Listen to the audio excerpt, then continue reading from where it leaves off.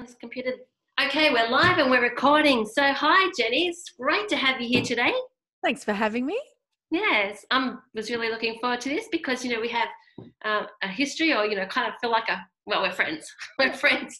So coming here and I'm interviewing women to find out what their steps were, what your steps were to get out of corporate, what were you feeling, what steps did you take, and any advice that you have for other women in this really difficult time too. It might be just women who are worried about whether they've got a job to go to after lockdown as well. So I'm hoping that, or have got some real gold out of the women that I've interviewed so far. But I also like to let people know that I'm launching a 5-day challenge, Find Your Passion and Live on Purpose, on the 17th of August.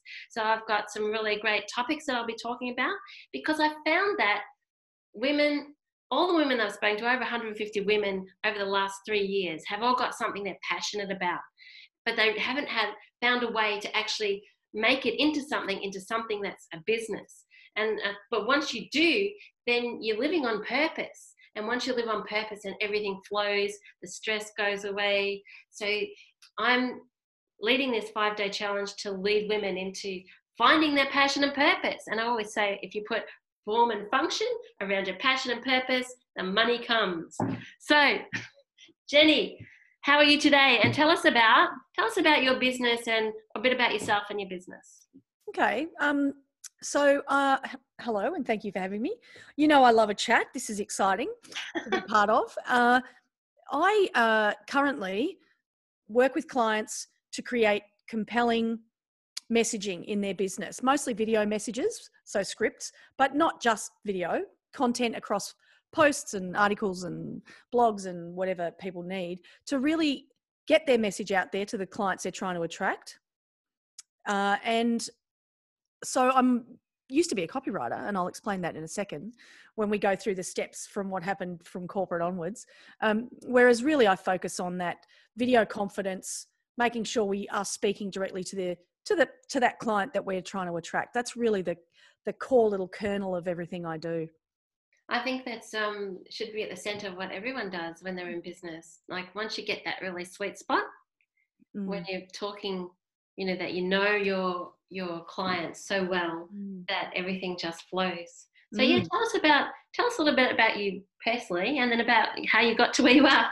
So before I had kids, I'd always worked pretty much in all of my adult life with groups of people, facilitating process improvement groups, facilitating training and cultural change programs at Telstra, and then in recruitment. And then Hunter was born in 1999. And I think I took about a year off, but I was really looking forward to getting back into that environment again. And so I started as a contractor in about 2000, maybe 2001. And even though I've worked for big companies on projects in that time, I was essentially a contractor. So I have a master's in education and training, and all of my graduate and postgraduate quals are in teaching adults, basically. And so I did that till 2014. And during that year, and I've been a single parent for a decade now. So at that time, it had been about 4 years, and I've got 3 boys, and it was a real struggle. So my eldest was very difficult at the age of 14, more than he'd ever been before. And I just remember thinking one day, I went to this corporate contract, and we were working on a really large IT upgrade project, and there were heaps of project leads, and I was creating the online training programs and some of the in-person ones as well for different facets of the organisation. And I just stood there one day and thought, none of the managers in the strategic team actually give a shit about the human beings who are at the other end of whatever the hell this change is for. Oh, it's going live on the 1st of December. Why? Oh, just because that's when it's available. Well, what if they're not ready by the 1st of December? What if the humans whose business day to day you are changing with this system aren't ready? And I realised that they just didn't care. And I just thought, I honestly don't want to be in this environment anymore. But also, because of the difficulties that were happening at home with the boys, I just really needed to step away and be home and be available and be, I guess, make a conscious decision to be a good parent, which of course, as we all know, takes a lot of commitment and time and energy and your own resources and your mental strength and all of those things. And I moved away from corporate at that time and had a little break, a few months break. And then, I decided that I wanted to be a copywriter. And that was because I wanted to withdraw a little and be away from the people. But of course, that's rubbish because I am a rampant extrovert, and that didn't last for very long. It was clear to me that I needed to get back into working with groups of people, being out and about and available and having conversations. And I don't like the sort of toing and froing on email that a lot of copywriting entails. I'm so not interested in that. Yeah, so I moved around my copy business to focusing on video, writing scripts, helping people really understand what words need to come out of their mouth. Given that that's my core skill anyway, it made sense. But it took me that probably 12 months to really come to that conclusion after leaving corporate. Mm. And I think everybody goes through that transition of, I shouldn't say that, you'll know what I mean. I'm a splurger. So I would leave and make a decision later and get on with it. Whereas someone else is going to agonize over the decision and research. That is so not me. But neither of those is a wrong approach, I don't believe. I agree. So I'm the first kind. Like if you said to me, write a book, I would just start writing. I'd plan it a little bit, but I'd basically start writing and then I'd worry about it later. Whereas other people might take a year, 2 years, 3 years to think about, what's going on. And neither of them are wrong, but I'm certainly the take the leap, work that stuff out later as you go kind of person. One of the courses I did early on in my personal development career, Laurel Langmeyer, she said, say yes and find a way. Say yes and do it anyway. And I think, look, I'm a bit guilty of getting caught up in my own head and, thinking about putting barriers up and being in my head like I can't, instead of, I've changed my thinking recently. It's just like, how am I going to get it done? Rather than, looking at all the problems, like looking at how I can get it done. So if you go out and get it done, and somebody said to me years ago too, lead with your sword, not with your shield. So go in and do it and apologize later. Yeah. So my tagline is stop thinking, start doing.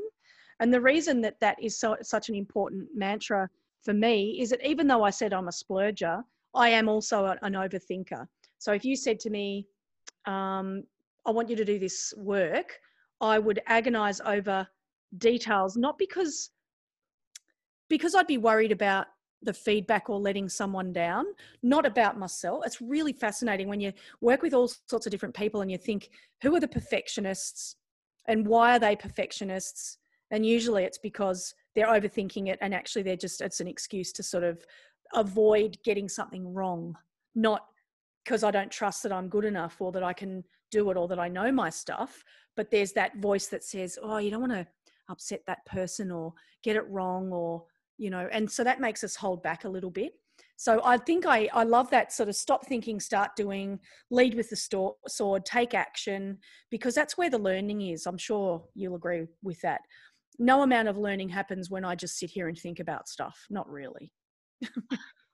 I also think, looking back on my journey and different things that I've done along the way, and other people, talking to Carmel yesterday, and she's done a bit of this and a bit of that and a bit of that. But I don't think that you can't just get from here to there. Like you have to go that journey. Like you wouldn't have got to the next step if you didn't take this part, and you wouldn't have got to that part. You take a little bit from each one. And if you think that you're going to go from A zip to B, that's not how it works. There is learning, try a little bit of this, try a little bit of that. And you know what? None of it's wrong and it's all going to work out. Another one of my favorite mentors said, it's all going to work out. Yeah. That's the truth of it. You can think, maybe I shouldn't do this or maybe I shouldn't do that. She said, it all works out. Yeah. Yeah, it's so true. There's two sort of things that I wasn't expecting, and I wondered if you wanted me to share them as well. Yeah. And the first one was the grieving process. So I think a lot of people, and I didn't really have a mentor or anybody to talk to about it. I just said, I'm not ever working like that again. I'm not going back to a full-time contract like that again. I don't want to work with people that I don't even respect or admire ever again. And I thought, okay, you've got to leave behind teaching people and the value that I bring to the training room and the value that I bring to the design and all that sort of stuff. And so I grieved for that for ages before I realized that I was.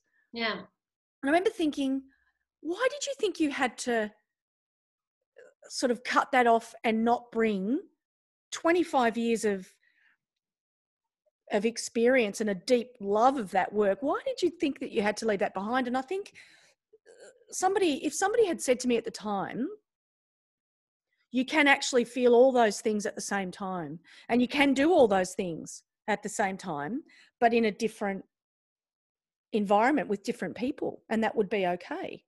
I just sort of felt like I had to make this sweeping change.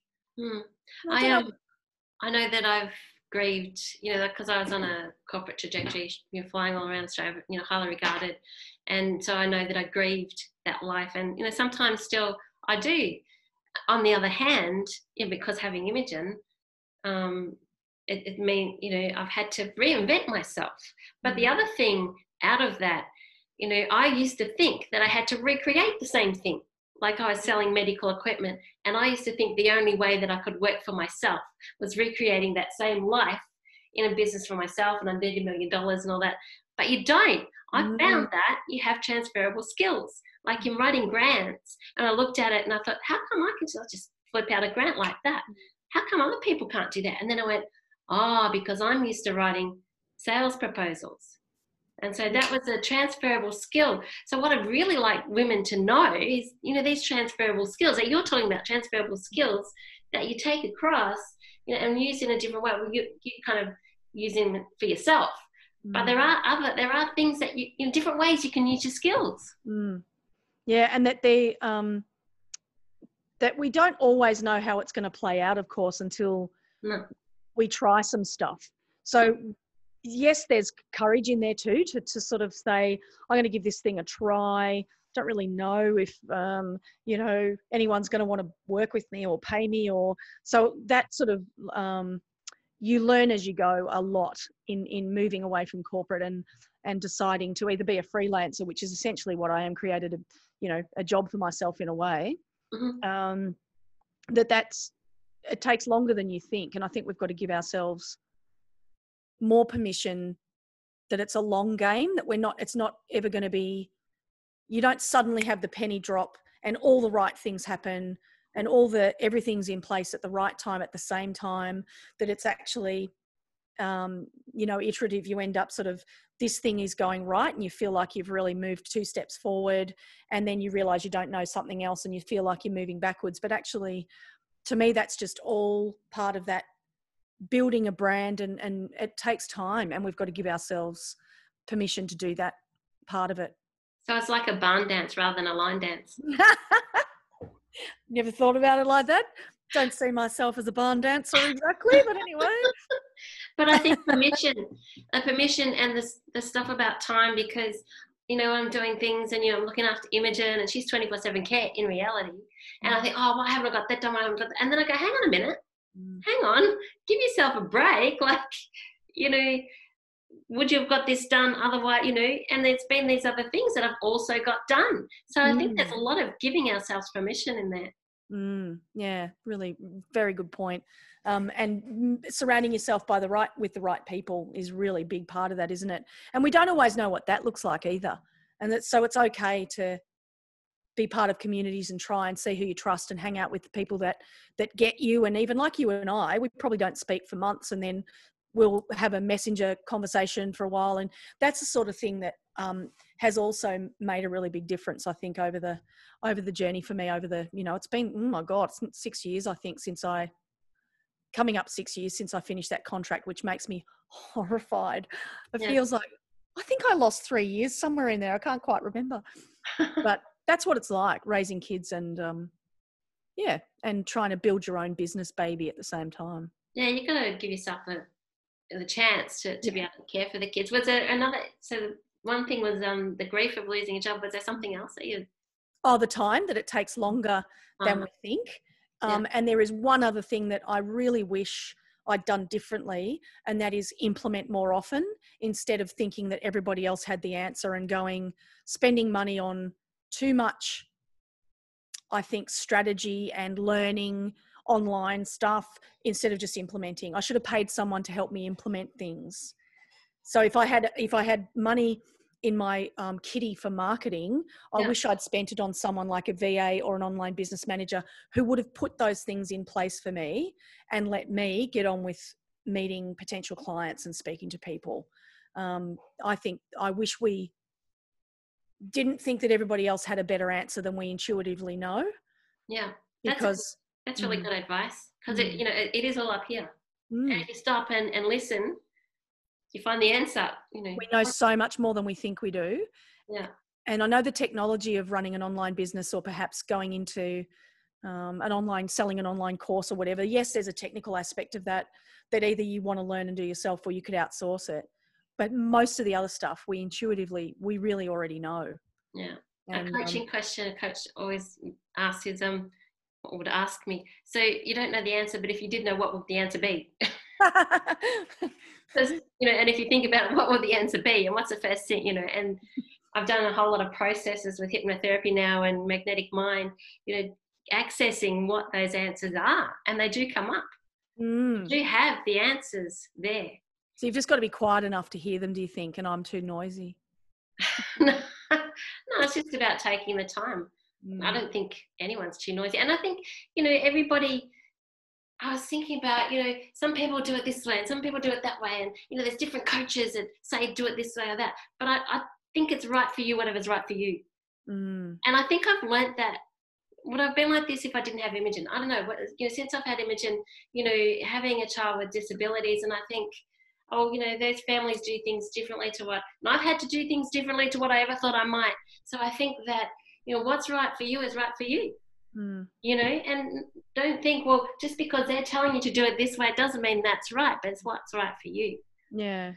And just take action. What's at the very heart of all of this for every business person that I work with or hang out with is the absolute belief that there is a human being who needs what I have to offer right now. Someone actually needs me right now, today. Yeah. And if I think about that and what does that person need, it always turns my productivity around. It always turns my reluctance or my thinking or my overthinking or my that anxiety around, is this the right or wrong thing to do? It doesn't matter. If you've got to put yourself, be available for the people who need you. That's how you grow a business, I think. It turns my thinking around all the time. Absolute belief that there's somebody that needs you right now. Right now it was me. Yeah. So what advice would you give anyone who's in corporate now, or in a professional, or maybe they might have lost their job through COVID? What would you give them into stepping into something? How if you spoke to a business manager or an accountant, they'd say you need to test the viability of your product. There needs to be a need in the market for your product. So that's one side of the coin. The other side of the coin is, what do you genuinely love to do that you are highly expert and skilled at doing, that you can turn into a different product or service? I went with that one. Now, some people will say create a new product because they're moving with the market and what the market needs, but then they don't particularly enjoy it and it's not very profitable potentially. So I still go back to, what do you genuinely love to do? So when you feel like you're completely in the zone and there's no overthinking or stress about it, you actually feel, it energizes you, makes you feel good.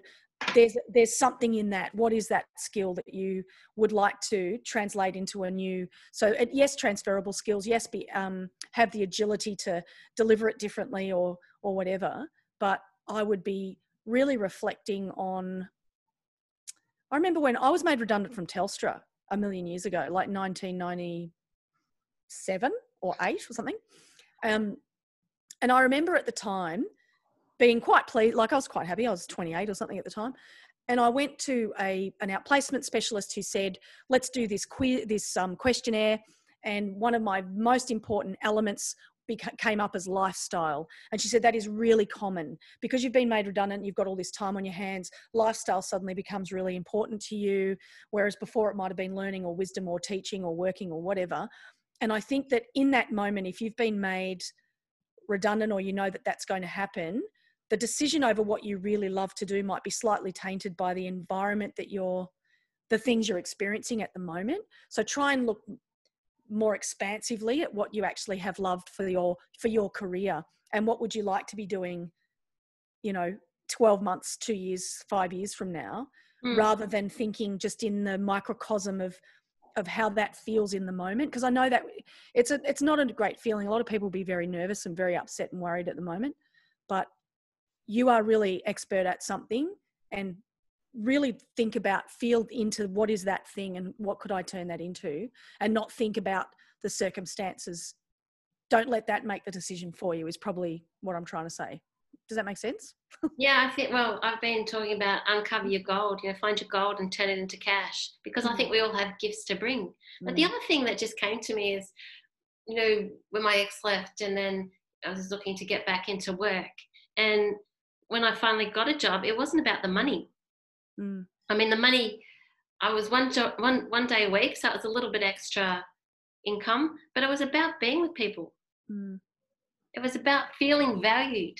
And I think if we can do something that, we use our passion and purpose, our transferable skills and the things that we love to do, we can start to feel valued, and we can bring that to the community, then we feel like we're in flow.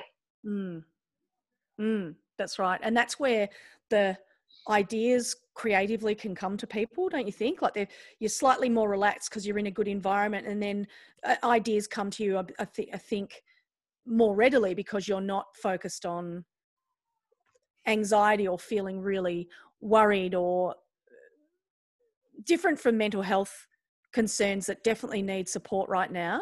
But more than anything, just feeling, if you feel a little more relaxed, you can, by doing all the things you've just said, I think you then get ideas about, this is a great idea for a podcast, or, hey, I might just start making videos about something that, things that are happening to me right now. And then that suddenly becomes its own little, it gets a life of its own and can turn into something else. Pretty amazing. I was just listening to a video, and, people think that they can't make money. And I was watching a video, and he said there's a 7-year-old kid making millions of, he's the richest kid online or something, making money unwrapping toys. Yep. So, things are amazing what you can do online, and the things that you can make money out of, and, that saying about, you think that things are really bad or a stupid idea, but somebody's made a lot of, millions of dollars out of the pool noodle. Yeah. A little bit of weird, whatever it is. I don't even know what it's made. Yeah, somebody came up with that idea, and everyone's got one. Yeah, it's so, there's a lot of ideas, and I think a lot of that creativity comes from taking action, and then reflecting on, did that work? How do I feel about that? Rather than just sitting back and planning all the time. Yeah, and that's what I did in this interview series. I decided I'd go out and interview people and see what their steps were, and so much gold in it. So I really appreciate you coming on today, Jenny, and it's been great to chat to you. You are welcome. So if anyone wants to contact you, we'll put your link in the Facebook group. And it's been great. So bye for now. Bye everyone.